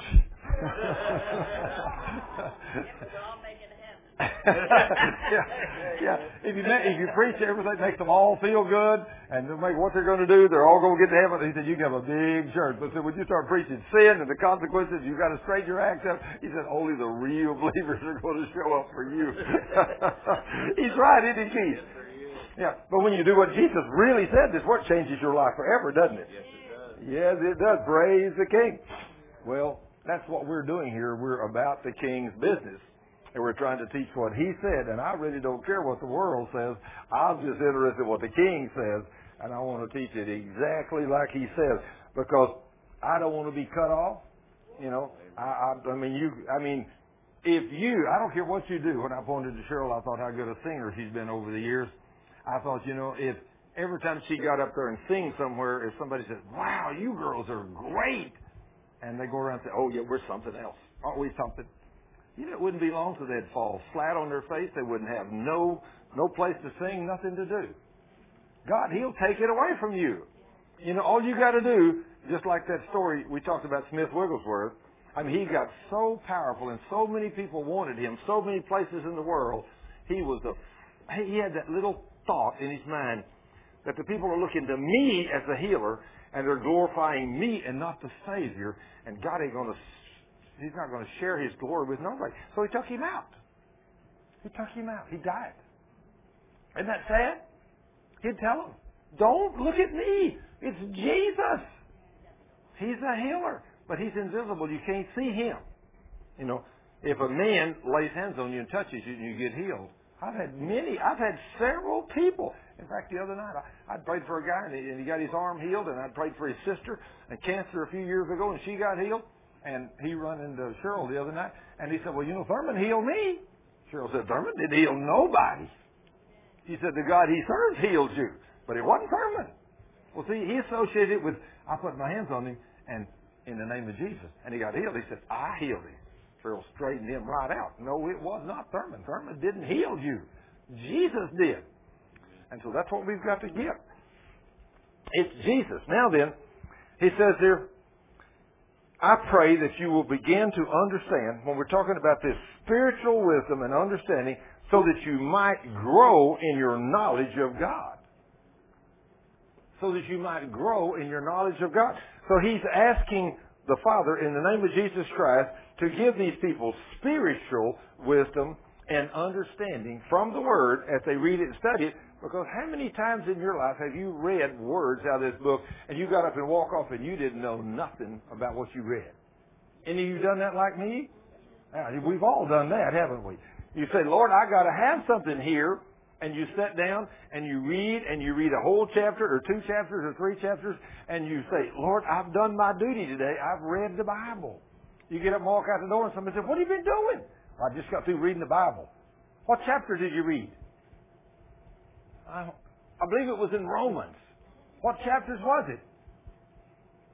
I'm not sure. Have we ever done that? It was sure good. The right answer there. Tim's got the right answer there, praise the Lord. It's sure good, Lord. It's sure good. I forgot what it was. But see, we didn't have somebody praying for us, saying, Lord, give Tim spiritual wisdom and knowledge and understanding when he sits down to read this book. And Lord, I take authority over the forces of darkness that's blinding his mind, so they won't be able to steal a word out of his mind or heart today. And Lord, you open his heart. And you give him the spiritual knowledge and spiritual wisdom and spiritual understanding so his knowledge will grow and increase in the Word of God. And the king says, well, did you hear what my son prayed for him?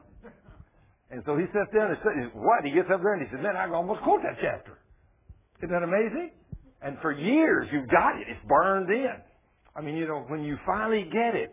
But if you don't pray like this, see, this prayer is an example. Paul's telling us the way we need to pray for ourselves and for each other.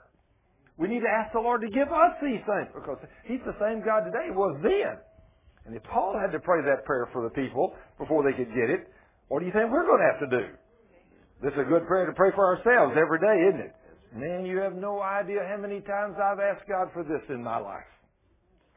I couldn't even count the number of times I said, Lord, I need spiritual wisdom and understanding from your word. Just like that prayer that Paul prayed in Ephesians chapter 1.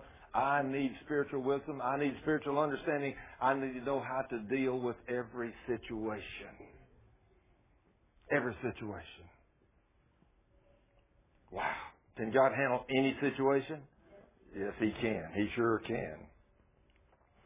Then he says, so that you might grow in your knowledge of God, I pray that your hearts will be flooded with light so that you can understand the wonderful future He has promised to those He called. I want you to realize what a rich and glorious inheritance He has given to His people. How many Christians you know that have lived? Well, I'll tell you one the other day. I got a phone call from a man that's about 80 years old. He said, "Sir, I have been in church all of my life. I had been a deacon. I've been a Sunday school teacher. And somebody gave me one of your CDs and DVDs the other day, and I listened to that thing several times. And he said, I called and got some more of them things, and I've listened to them, and I've checked out everything you said." And he said, "I am so grateful." I think he was 75 or 80. He said, "I am so grateful that I finally learned the truth before I died." He said, "To think that I missed all this my whole life." And he said, "Here it is written right in my book." He said, "How did I miss this?" I said, "You missed it the same way I did. Just like I did." I said, "Nobody was praying for me right." You know, when you start praying this kind of prayer for people, what will God do? If you pray every day, "Lord, give me spiritual wisdom and understanding today." You reckon He'd do that for you? You really think He would? Sure He will. Now what if you don't pray that prayer? What are you going to get? Absolutely right. Nothing. He'll let you go through the day, today, all day long. Just like He did me the other day with that book. Here I'm in agony trying to get that crazy heater going. And the Lord's sitting there saying, "What are you going to ask me?" And I'm kind of like saying, "That's okay, God. I got it. I'm a big boy, you know. I mean, I got a good education. I can figure this thing out by myself." He said, "Okay, let's see if you can." Then I can't find the book. I mean, we're proudful. You know, we really are. You don't realize how much pride gets in us. You know, I mean, I'll give you all several examples of how I mess up in pride on a regular basis. You know, just like I told you the other day when Cheryl and I came back, you know, I prayed. We were in low weather and everything else. And then when we get over the fence, I said, "Okay, God, thank you. I got it from here." And then we landed in the wet weather. And when we land, as soon as I said, "Okay, God, thank you, Lord. Thank you for getting us here. Lord, I got it. I can handle it from here." And first thing to hit, and I hit the brake in the airplane, 70, 80, 90 miles an hour, goes sliding down the runway sideways. And all of a sudden, Cheryl hollers out, and I'm saying in my spirit, "Lord, I ain't got it. I got to have some help." It's amazing how quick you can say those things, right? That's right. You know. So He straightened her right up for me. And we just coasted and rolled out. And I can just hear Him now saying, "Oh, so you need me plumb till you stop, do you, son?" I said, "Yes, and then I need you when I go home too, Lord." Isn't it amazing how He can get our attention? And He can really get our attention. He really can. But can we do anything without Him? No, not a thing. That's why we fail so miserably so often, is because we try to do it on our own without this kind of prayer. Pray in the name of Jesus, Father. I need wisdom and knowledge and understanding from your word. I pray that you will begin to understand the incredible greatness of His power. Think about what He's saying here. I pray that you will begin to understand the incredible greatness of His power for us who believe in Him. Who's this power for? Us. That power is in us. So when you do something in faith, there's no limitations to what you can do when you do it in faith. I pray that you will begin to understand that incredible greatness of His power for us who believe Him. How many spiritual blessings belong to you? All. How much of God's power belongs to you? All. How much authority do we have over demons? All. What is this? Now wait a minute now. If we have all this power and all this knowledge and all these things are ours, then why do we ever fret over anything? We forget, don't we? I mean, the enemy, I'll tell you what happens. When we get in any kind of a bind, the enemy, he comes along and he throws that black mantle over your head and crawls under there with you, Keith. And he says, you ever had him throw that thing over your head? Oh, yeah. Sure, me too. I've had him throw that, and I've had him crawl in under there with me. Oh, yeah. And he certain thoughts about, oh, Thurman, you old worthless critter. You know God ain't going to do something good for an old worthless critter like you. And I believe him far too often. I believe that devil far too often. But the greater you've had somebody pray for you like this, the greater your resistance will be against the enemy. And, you will walk holy before God. It says, because he's praying now that we will have this knowledge of this incredible power that's alive in us.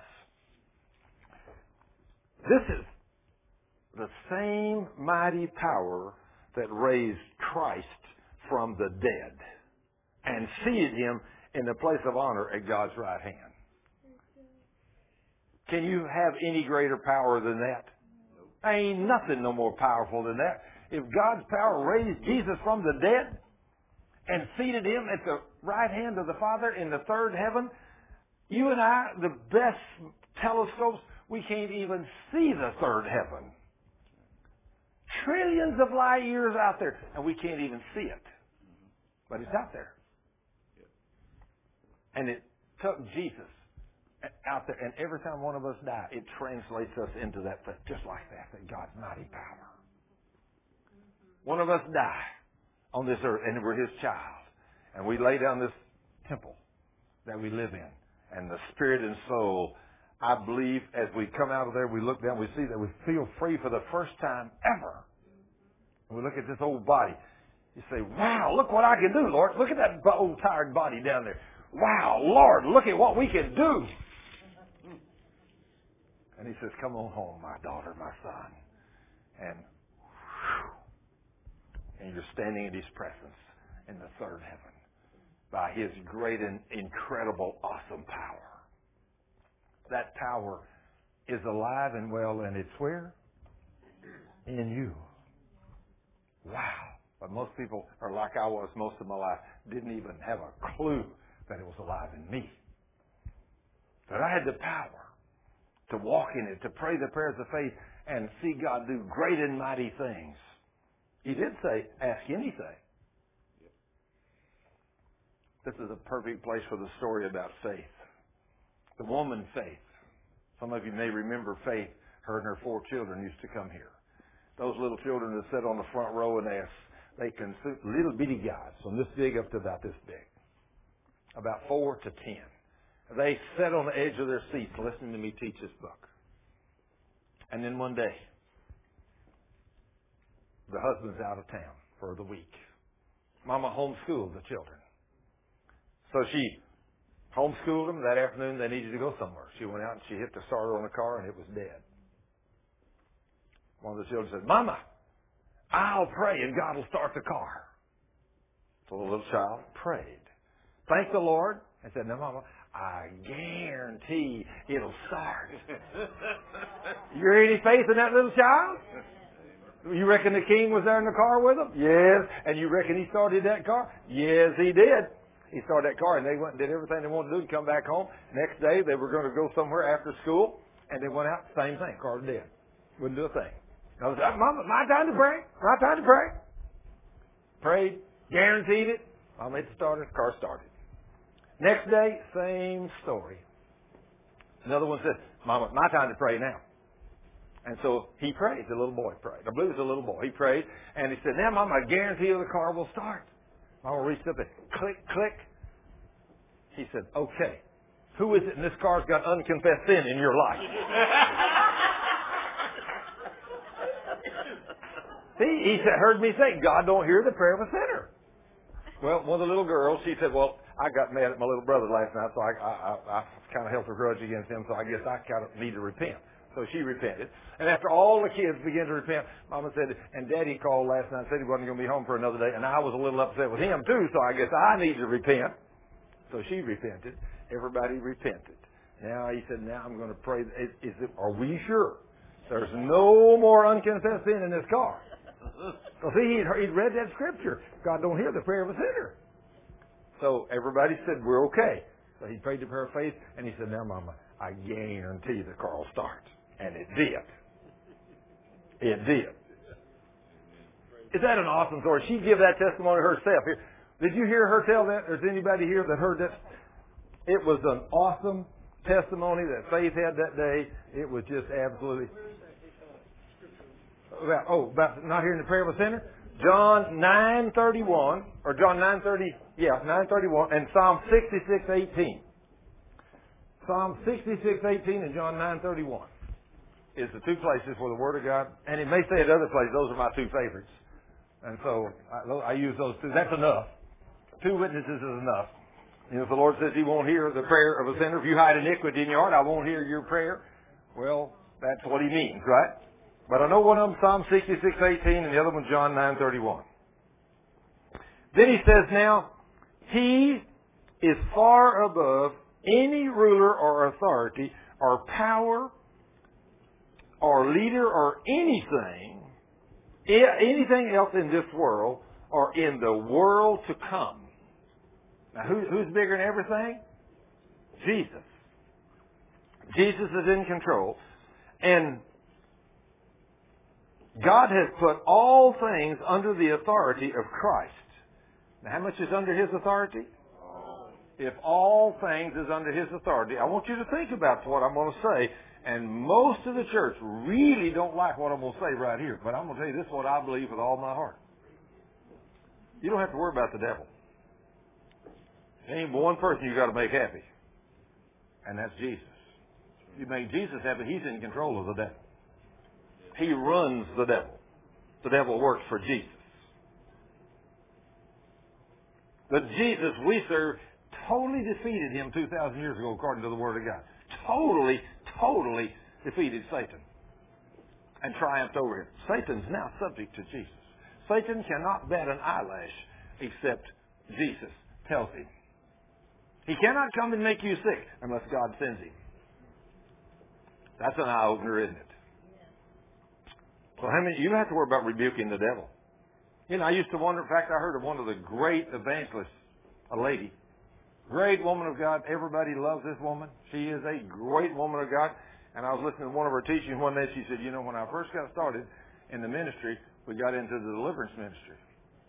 And she said we would spend all night rebuking demons and getting people would throw up, they'd spit at us, they'd cuss us, they'd do everything to work all night long. We'd try working until sometimes we never got them free. And I thought, this woman has never learned what I've learned. I've learned that if the devil is there because he's sent by God, you can't kick him out. But if you get that person to repent of their sins, you kick that devil out and he's gone in a heartbeat and it's over. The deliverance don't take nothing. It's a minor thing. It's so simple. That's all you got to do.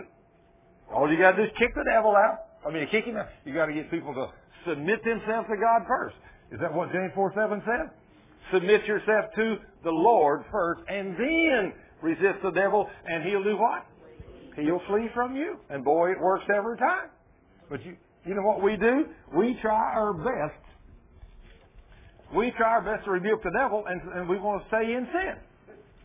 Yeah, that's what I was going to say. It appears that people seem to forget that, okay, you repent your sins and the devil flees, but if you start sinning again, don't you open the door and he's going to come right back? I guarantee. Only you don't just let him come back. The Lord says if you cast the devil out and then you don't start filling your house with the Word of God, when the devil comes back, he brings 7 of his buddies more wicked than he was.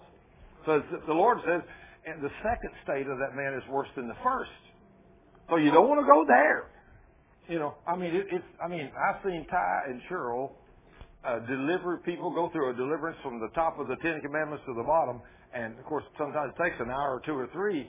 But when they get those people to repent of their sins, as they go through complete deliverance, I've seen people come out from under a deliverance with them totally set free of demons.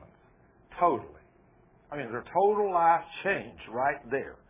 But, just like you said, if they go out next week and go right back to sinning, good grief. I used to watch I used to watch secular television, and soap operas was my favorite, you might say.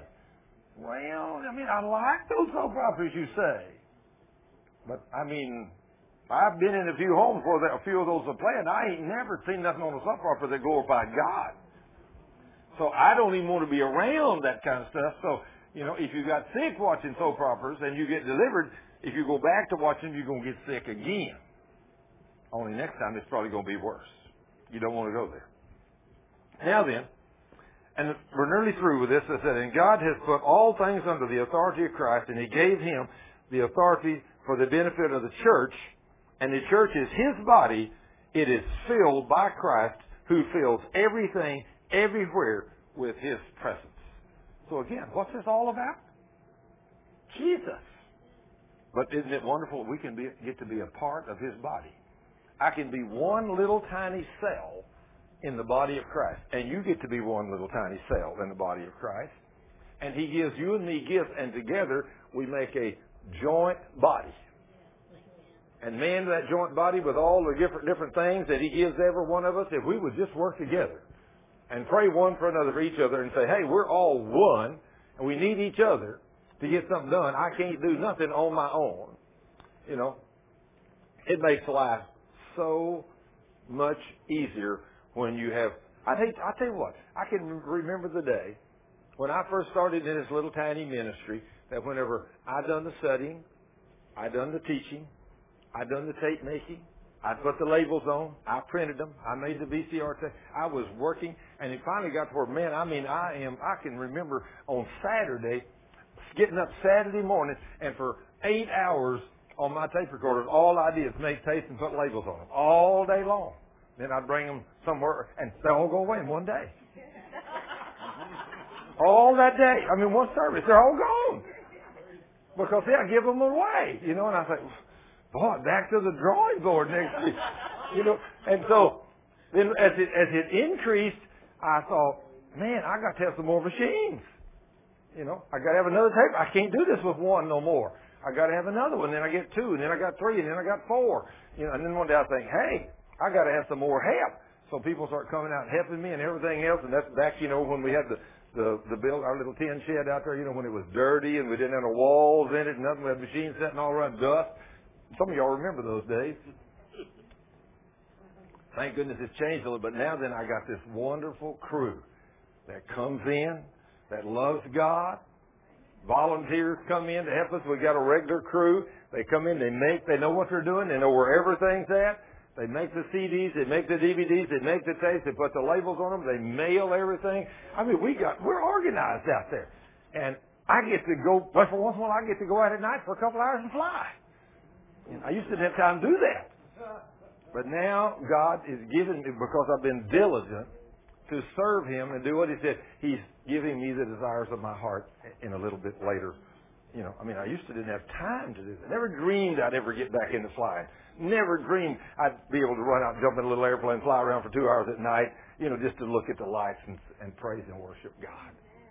But now I can. It's wonderful. Isn't it wonderful to serve Jesus? Don't you love it, Tom? You love it too, just like I do. Father, in the name of Jesus, we thank You for the book of Ephesians. We thank You for the Word of God, Lord, the whole thing.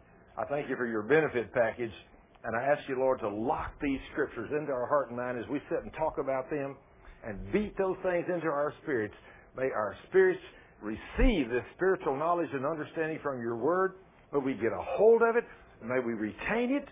And devil, I rebuke you and command you not to steal a word of it out of our heart, because I know you're there trying to, but we're not going to let you do it. We're going to keep these mighty promises in our heart, so we will not sin against our King, so we'll be able to walk in this power that He's given us, that He paid for, so we can bring glory and honor to Your name. Because when we do things that are in Your name, and we do them in faith, You show up, and You are glorified, and You alone are worthy, and we give You the praise and glory, Father. In Jesus' name, amen.